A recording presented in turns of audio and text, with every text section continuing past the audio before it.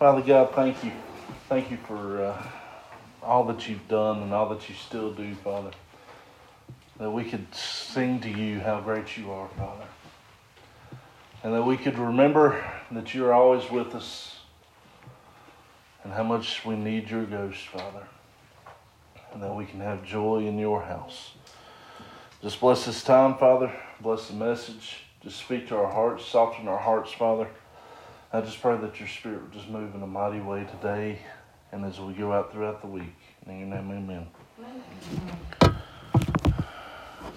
Well, happy Palm Sunday, everybody. Thank y'all for coming out to hang out with us and listen.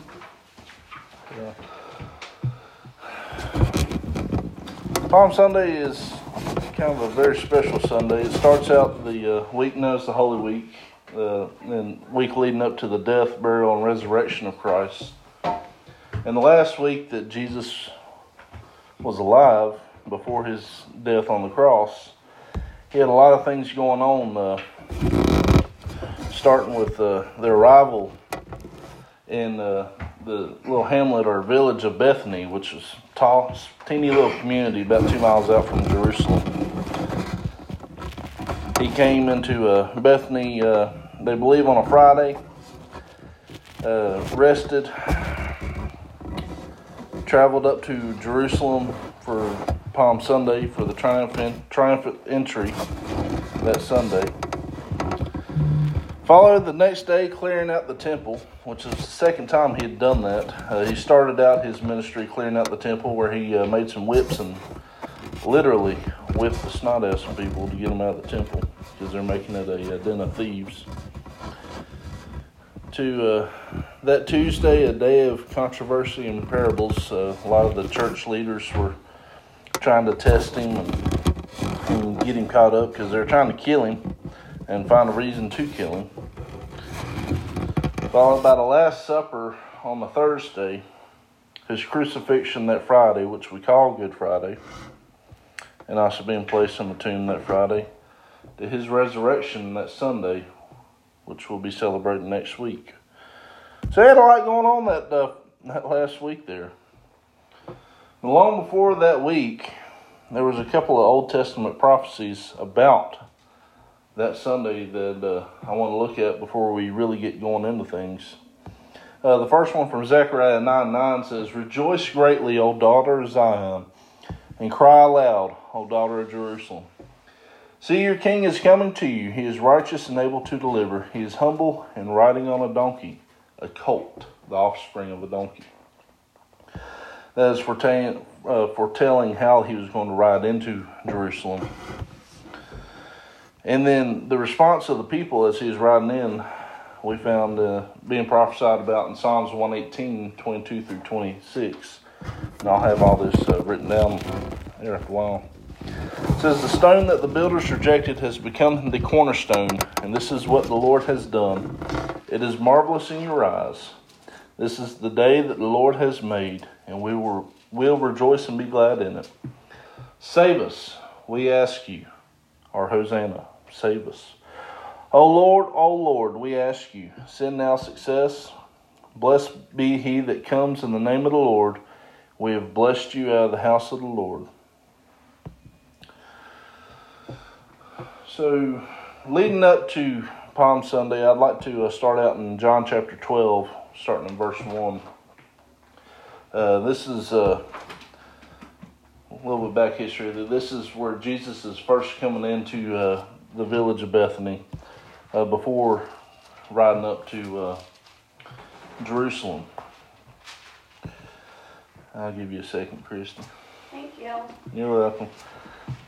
I know I've had you flipping already. John 12, starting in verse 1.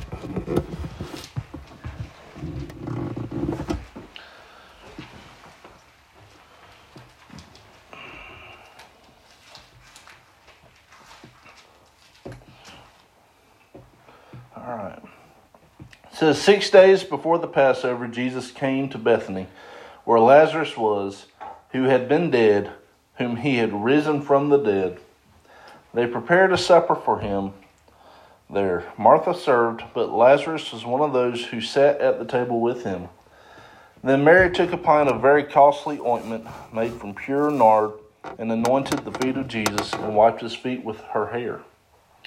The house was filled with the fragrance of the ointment.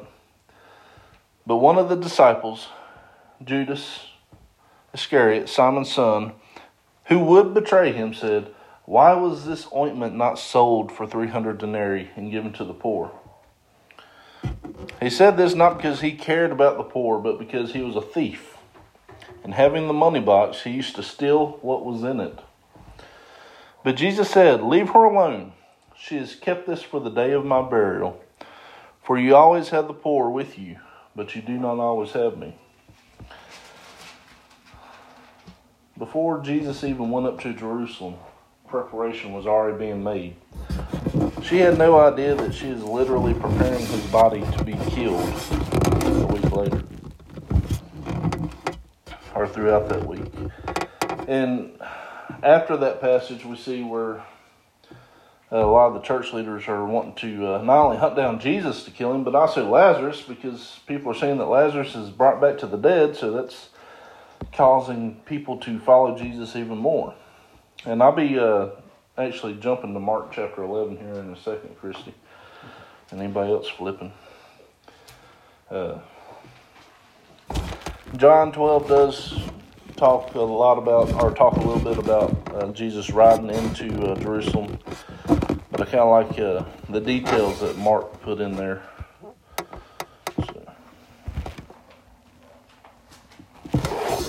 So it's the book after Matthew. Mark. Yep, Mark chapter 11. But while he was there, a lot of the people in the area heard that Jesus was in the house having a meal and with Lazarus, and they came to see Jesus and see that Lazarus, in fact, was alive. So that Sunday when he's riding that donkey up to Jerusalem, there's going to be the same people that are crying out to him. So we'll start in verse 1. It says, "When they drew near to Jerusalem, they came from Bethpage and Bethany at the Mount of Olives, and sent out 2 of his disciples and said to them, 'Go into the village opposite you. As you enter it, you will find a colt tied, on which no one has ever sat. Untie it and bring it here. And if anyone says to you, "Why are you doing this?" say, "The Lord has need of it." And immediately he will send it here." And they went their way and found the colt tied by the door outside the street, and they untied it. And some of those who stood there said to them, "What are you doing untying the colt?" And they answered, as Jesus had commanded, and they let them go. They brought the colt to Jesus and threw their garments on it, and he sat upon it. Many spread their garments on the street, and others cut down branches off the trees and scattered them on the streets. Those who went before and those who followed cried out, saying, "Hosanna! Blessed is he who comes in the name of the Lord. Blessed is the kingdom of our father David, that is coming in the name of the Lord. Hosanna in the highest." Jesus entered Jerusalem and went to the temple, and he had looked around at everything, as the hour was now late, and he went out to Bethany with the 12. So one of the things I was wanting to point out that I kind of brought up a little bit, the crowd here that is crying out, "Hosanna, Hosanna," is the same crowd that went to see Jesus and Lazarus at that meal. It's not the same crowd that later in the week would be screaming, "Crucify him," which there's some arguments out there that saying that that's going to be the same crowd. But I personally believe this is not the same crowd. And I'm not the only one that thinks that. I was actually listening to a sermon on this chapter from Alistair Begg, and he was feeling the same way, that it wasn't the same crowd that you would see later on during the crucifixion, or right before the crucifixion of Jesus. And one of the things that kind of stood out to me as I was studying this, and we don't have to jump all over the place on this one, but from Luke's account from chapter 39, it says that some of the Pharisees from the crowd said to him, "Teacher, rebuke your disciples." And he answered them, "I tell you if these should be silent, the stones would immediately cry out. This was a mighty way of saying that nothing can stop the praise and worship of Jesus, and that if man won't worship him, then the earth itself will cry out to him. I always have loved that account because I got a very strong reminder of this when I was down in Chile. The river that runs right past Santiago, there's some rocks in that river that have little crosses in them, especially if you crack them open. If I remember correctly, it's a special type of quartz, but it's got a perfect little cross in it. And we're looking at that and just being reminded that if we won't cry out and worship to him, the rocks themselves will.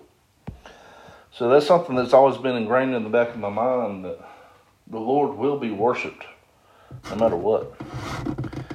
We'll move on to verse 12, also in Mark 11. On the next day, when they had returned from Bethany, he was hungry.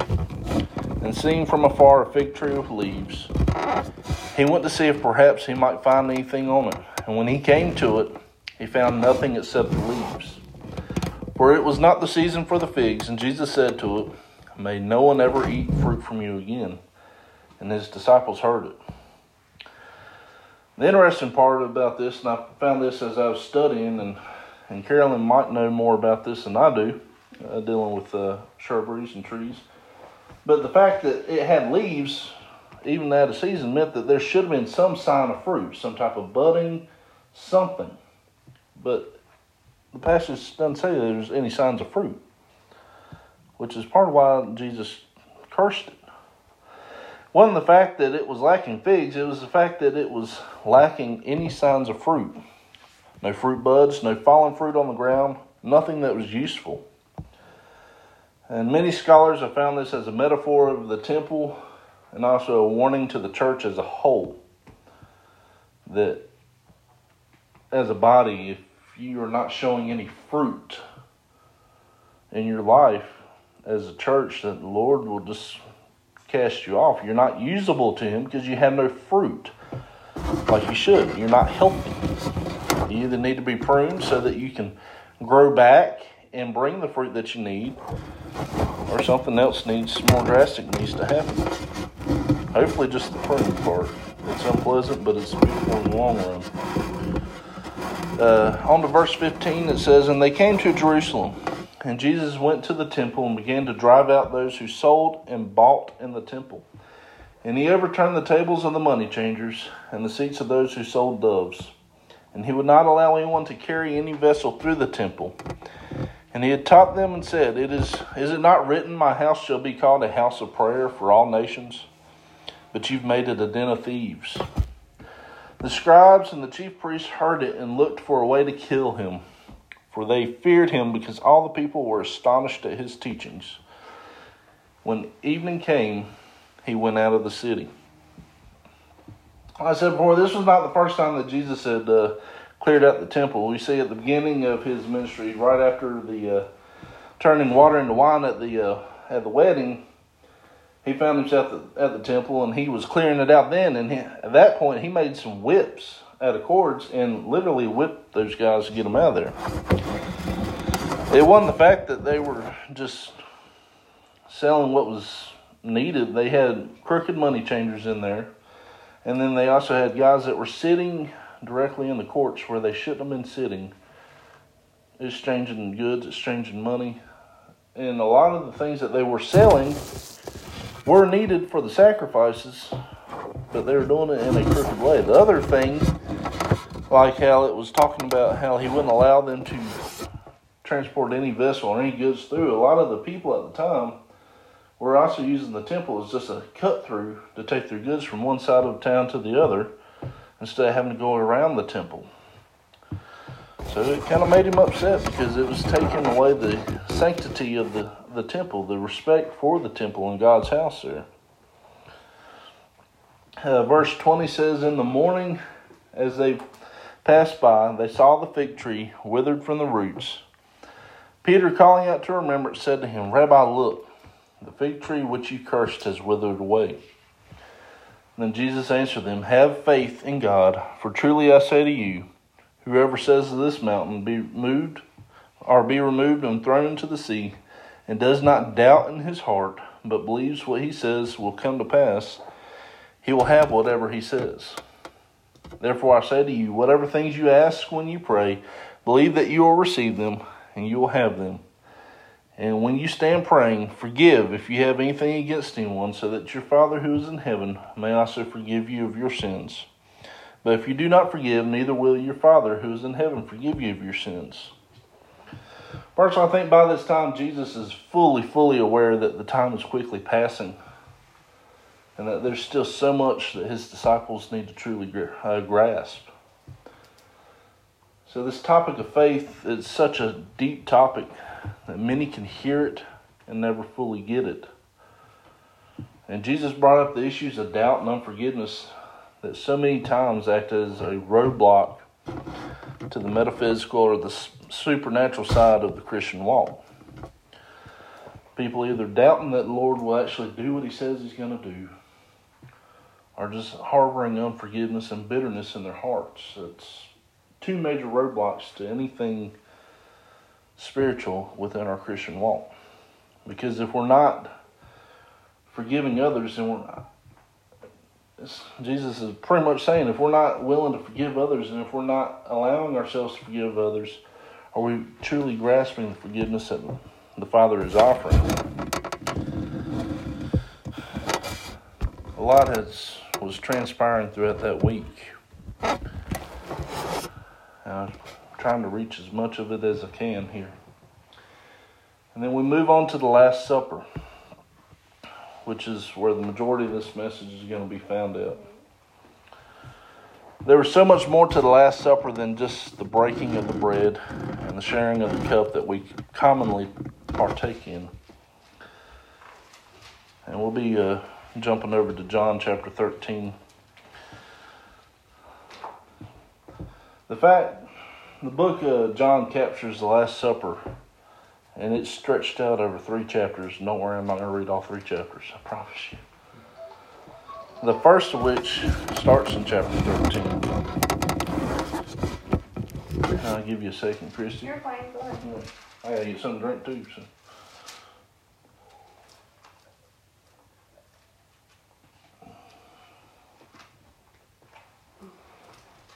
I'll be starting in verse 1. It says, Now before the Passover feast, Jesus knew that his hour had come to depart from this world to the Father. Having loved his own who were in the world, he loved them to the end. Now supper being concluded, the devil had put into the heart of Judas Iscariot, Simon's son, to betray him. And Jesus, knowing that the Father had given all things into his hands, and that he had come from God and was going to God, rose from supper and laid aside his garments, and took a towel and wrapped himself. After that, he poured water into a basin and began to wash the disciples' feet, and to wipe them with the towel which he was wrapped. Then he came to Simon Peter, and Peter said to him, Lord, are you washing my feet? And Jesus answered him, You do not understand what I'm doing now, but later you will understand. And Peter said to him, You shall never wash my feet. And Jesus answers him, If I do not wash you, you have no part with me. I think at that moment, Peter realized that Jesus was talking a whole lot more than just physically washing his feet, which is a servant's job there. That was not the teacher's job or the guest of honor's job. That's a servant's job. But I think Peter started to realize that Jesus was really speaking on the washing of sins, and was starting to get a grasp on that. Now I say that because of his response to what Jesus said there. And Simon Peter said to him, Lord, not my feet only, but also my hands and my head. Jesus said to him, He who is bathed needs only to wash his feet, but is completely clean. You are clean, but not all of you, for he knew that he would betray him. Therefore he said to him, Not all of you are clean. So when he had washed their feet and put on his garments, he sat down again and said to them, Do you know what I have done to you? You call me teacher and Lord. You speak accurately, for so I am. If I then, your Lord and teacher, have washed your feet, you also ought to wash one another's feet. For I have given you an example that you should do as I have done to you. Truly, truly, I say to you, a servant is not greater than his master, nor is he who was sent greater than he who sent him. If you know these things, blessed are you if you do them. I do not speak concerning all of you. I know whom I have chosen, but the scriptures may be fulfilled. He who eats bread with me has lifted up his heel against me. Now I tell you before it happens, that when it does happen, you may believe that I am he. Truly, truly, I say to you, he who receives whoever I send receives me, and he who receives me receives him who sent me. And when Jesus said these things, he was troubled in his spirit and testified. He said, Truly, truly, I say to you, that one of you will betray me. And the disciples looked at one another, uncertain of whom he spoke. And now there was leaning against Jesus' bosom one of the disciples whom Jesus loved. And therefore Simon Peter mentioned to him to ask him who it was of whom he spoke. And leaning back against Jesus' bosom, he said to him, Lord, who is it? And Jesus answered, It is he whom I shall give a piece of bread when I have dipped it. And when he had dipped the bread, he gave it to Judas Iscariot, the son of Simon. And after receiving the piece of bread, Satan entered him, and then Jesus said to him, What you're going to do it quickly. But no one at the table knew why he said this to him. And since Judas had the money box, some thought that Jesus said to him, Buy what we need for the feast, or that he should give something to the poor. Having received the piece of bread, he then left immediately. And it was night, and when he had gone out, Jesus then said, Now the Son of Man is glorified, and in him God is glorified. If God is glorified in him, God will also glorify him in himself, and will immediately glorify him. Little children, yet a little while I am with you. You will seek me, and as I said to the Jews, so now I will tell you, where I am going, you cannot come. It says, A new commandment I give to you, that you love one another as I have loved you, that you also love one another, and by all this men will know that you are my disciples if you have love for one another. I'm going to pause right there. Honestly, I think Jesus knew exactly how bullheaded his people could be and would be. He knew exactly about the things that we would disagree about and how much we needed to remain united. And also, if anybody were to ask exactly what a disciple of Jesus was and what they looked like, he just answered it for them. When it says, all will know that you are my disciples if you have love for one another. Sometimes we miss the mark on that big time within church communities. So a lot of times everybody's right. Everybody's right in their own right. And they know they're right. And they're going to prove they're right. Sometimes being right is not being done in love, if that makes sense. Sometimes people think they're right and they're actually not right. And just the amount of bitterness and hatred that spews out of some folks' mouth when they think they're right, it's not very loving. So Jesus right there is saying, y'all got to love each other. You got to be tight. You got to be united. This is how people are going to know that you're my disciples, through your love for one another. Before I get too far into that, let's move on to 36.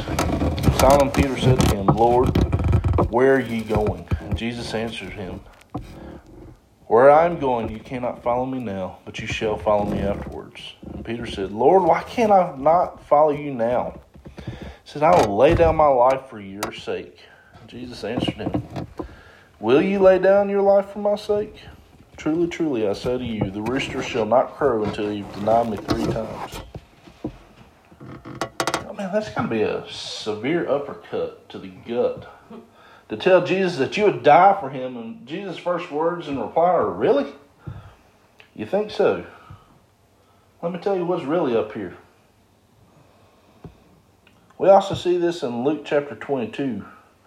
31 through 34. And it says, and then the Lord said, Simon, Simon, listen, Satan has demanded to have you sifted as wheat, but I have prayed for you that your faith may not fail. And when you have repented, strengthen your brothers.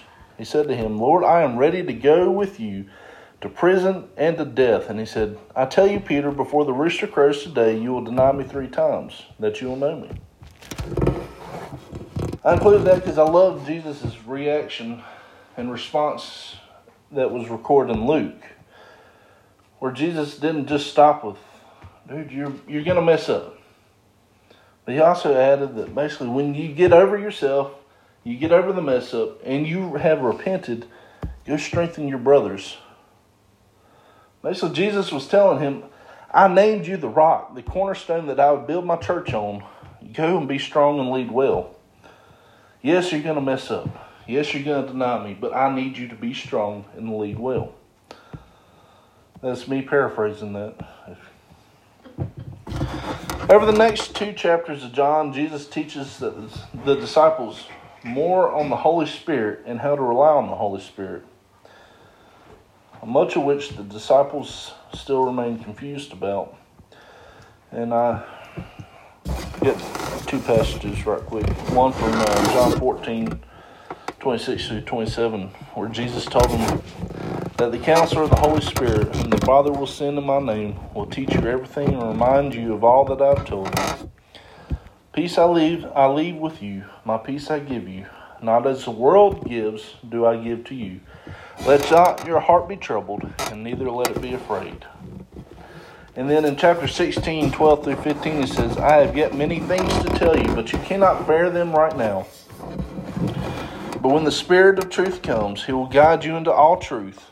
And he will not speak on his own authority, but he will speak whatever he hears. And he will tell you the things that are to come.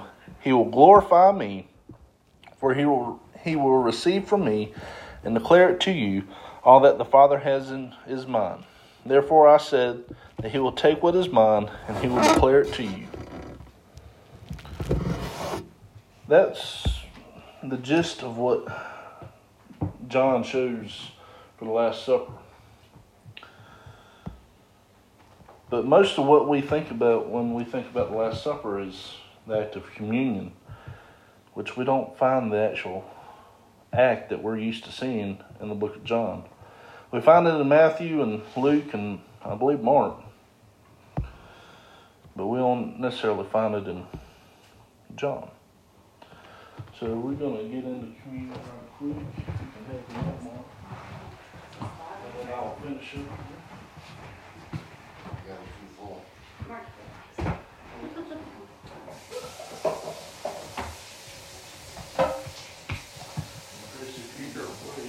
Yeah, I'm checking to make sure it's plugged. If not, we'll get pulled up there.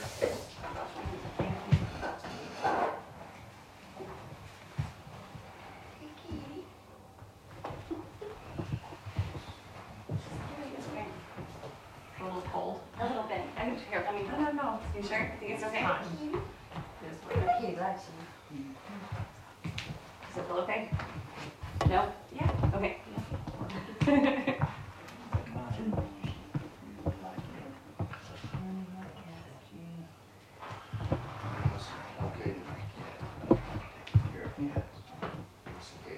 Oh, he's in the corner. Okay.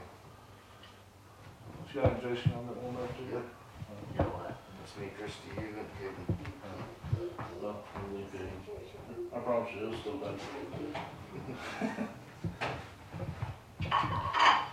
But we find in Matthew chapter 26, starting in verse 26, where Jesus was saying, as they were eating, Jesus took the bread and blessed it and broke it and gave it to the disciples and said, take and eat. This is my body.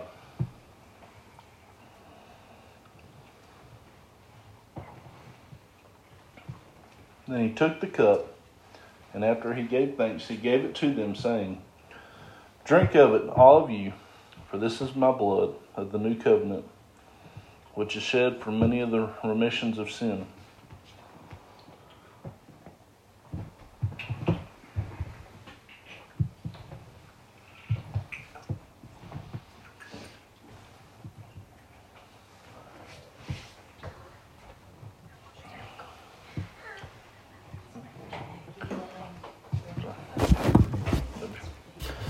I know it's sacrilegious to drink coffee. But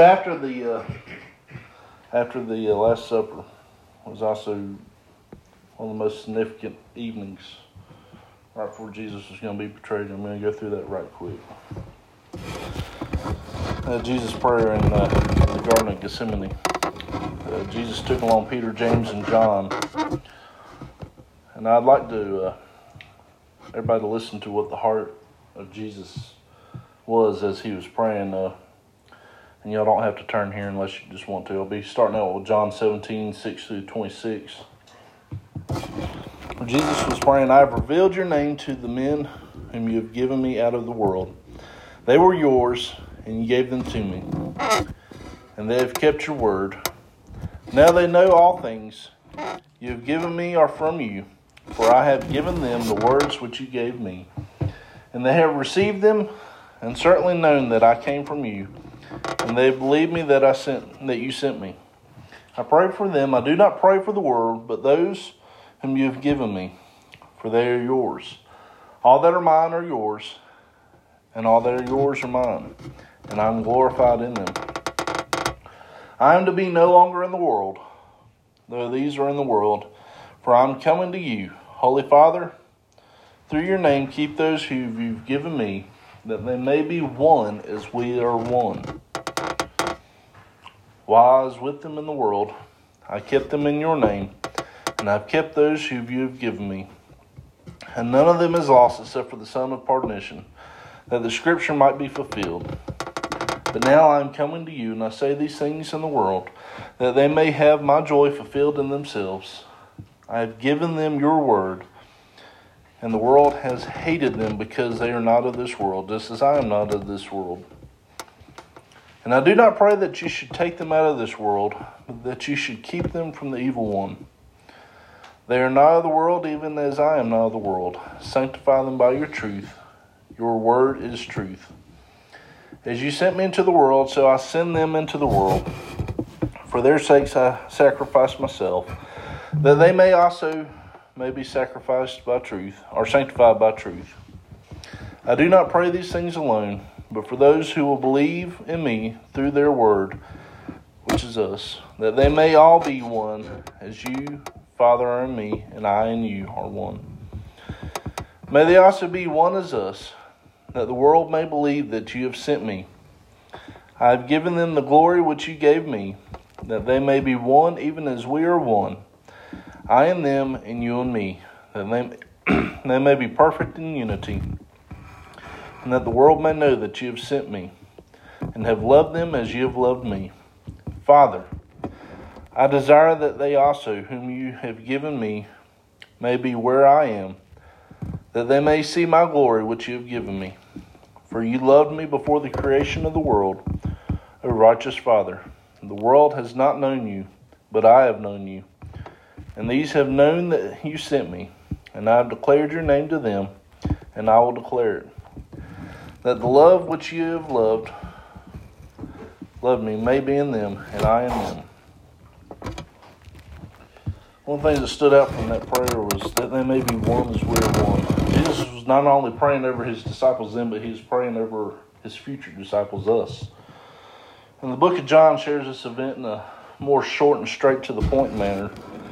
In John 17, 1 through 5, and it says, When Jesus spoke these words, he lifted his eyes towards heaven and said, Father, the hour has come. Glorify your Son, that your Son may also glorify you. As you have given him authority over all flesh, he will give eternal life to all whom you have given him. This is eternal life, that they may know you, the only true God, Jesus Christ, whom you have sent. I have glorified you on earth. I have finished the work you have given me to do. And now, O Father, glorify me in your presence with glory which I had before the world even existed. And then Luke 22, 40 through 46 says, And when he came, he said to them, Pray that you not fall into temptation. And he withdrew from them about a stone's throw away, and he knelt down and prayed, Father, if you are willing, remove this cup from me. Nevertheless, not of my will, but yours be done. Then an angel from heaven appeared to him, strengthening him, and he began to anguish, and he prayed even more earnestly. And his sweat became like great drops of blood. Some translations say that he was sweating blood, falling down to the ground. And when he rose from the prayer, he came to his disciples and found them sleeping from sorrow. And he said to them, "Why do you sleep? Rise and pray, lest you fall into temptation." And lastly, the book of Mark, chapter 14, 32 through 42 says, "And they came to the place which was named Gethsemane. And he said to his disciples, 'Sit here while I pray.' And he took Peter and James and John with him, and began to be greatly distressed and very troubled. And he said to them, 'My soul is deeply sorrowful unto death. Remain here and keep watch.' And he went a little further and fell on the ground and prayed, if it was possible, that air might pass from him. And he said, 'Abba, Father, all things are possible for you. Remove this cup from me. It not what I will, but your will.' Then he came and found them sleeping and said, 'Peter, Simon, are you sleeping? Could you not keep watch for 1 hour? Watch and pray lest you enter into temptation. Then the spirit indeed is willing, but the flesh is weak.' Again, and he went away and he prayed the same words. And when he returned, he again found them sleeping, for their eyes were heavy. And they did not know what to answer him. And when he returned a third time, he said to them, 'Are you still sleeping and taking rest? It is enough. The hour has come. Look, the Son of Man is being betrayed into the hands of sinners. Rise up, let us go. Look, he who betrays me is at hand.'"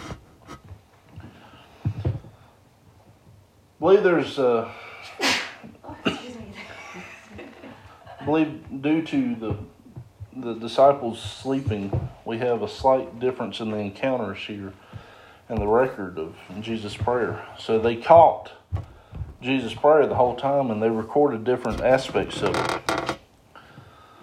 And at the end of this one, the arrest of Jesus takes place in the most significant 72 hours the earth has ever seen takes place. The entire week is filled with so many Old Testament prophecies being fulfilled. This is arguably the most significant week the earth has ever seen thus far, 2,000 years ago. But even the Holy Week may not hold up to the day of Jesus' return. And next week we get to look at the most pivotal moment ever in time, the resurrection of Jesus. Let's pray. Father God, I thank you for the records that you have here of the final week of your ministry here on earth, Father, and how jam-packed it was and how much is in it, Father. We can go on for years and never get out of the Holy Week as we study, because there's just so much there, Father. I just ask you to speak to our hearts, that you'd set our hearts on fire and make us very hungry for your word, and that we'd be able to research this and study this independently on our own as well, Father, and that you'd speak to us in a mighty, mighty way. Bless us as we go out, Father. Give us wisdom and strength, and fill us with your Spirit, Father. In your fresh holy name, amen.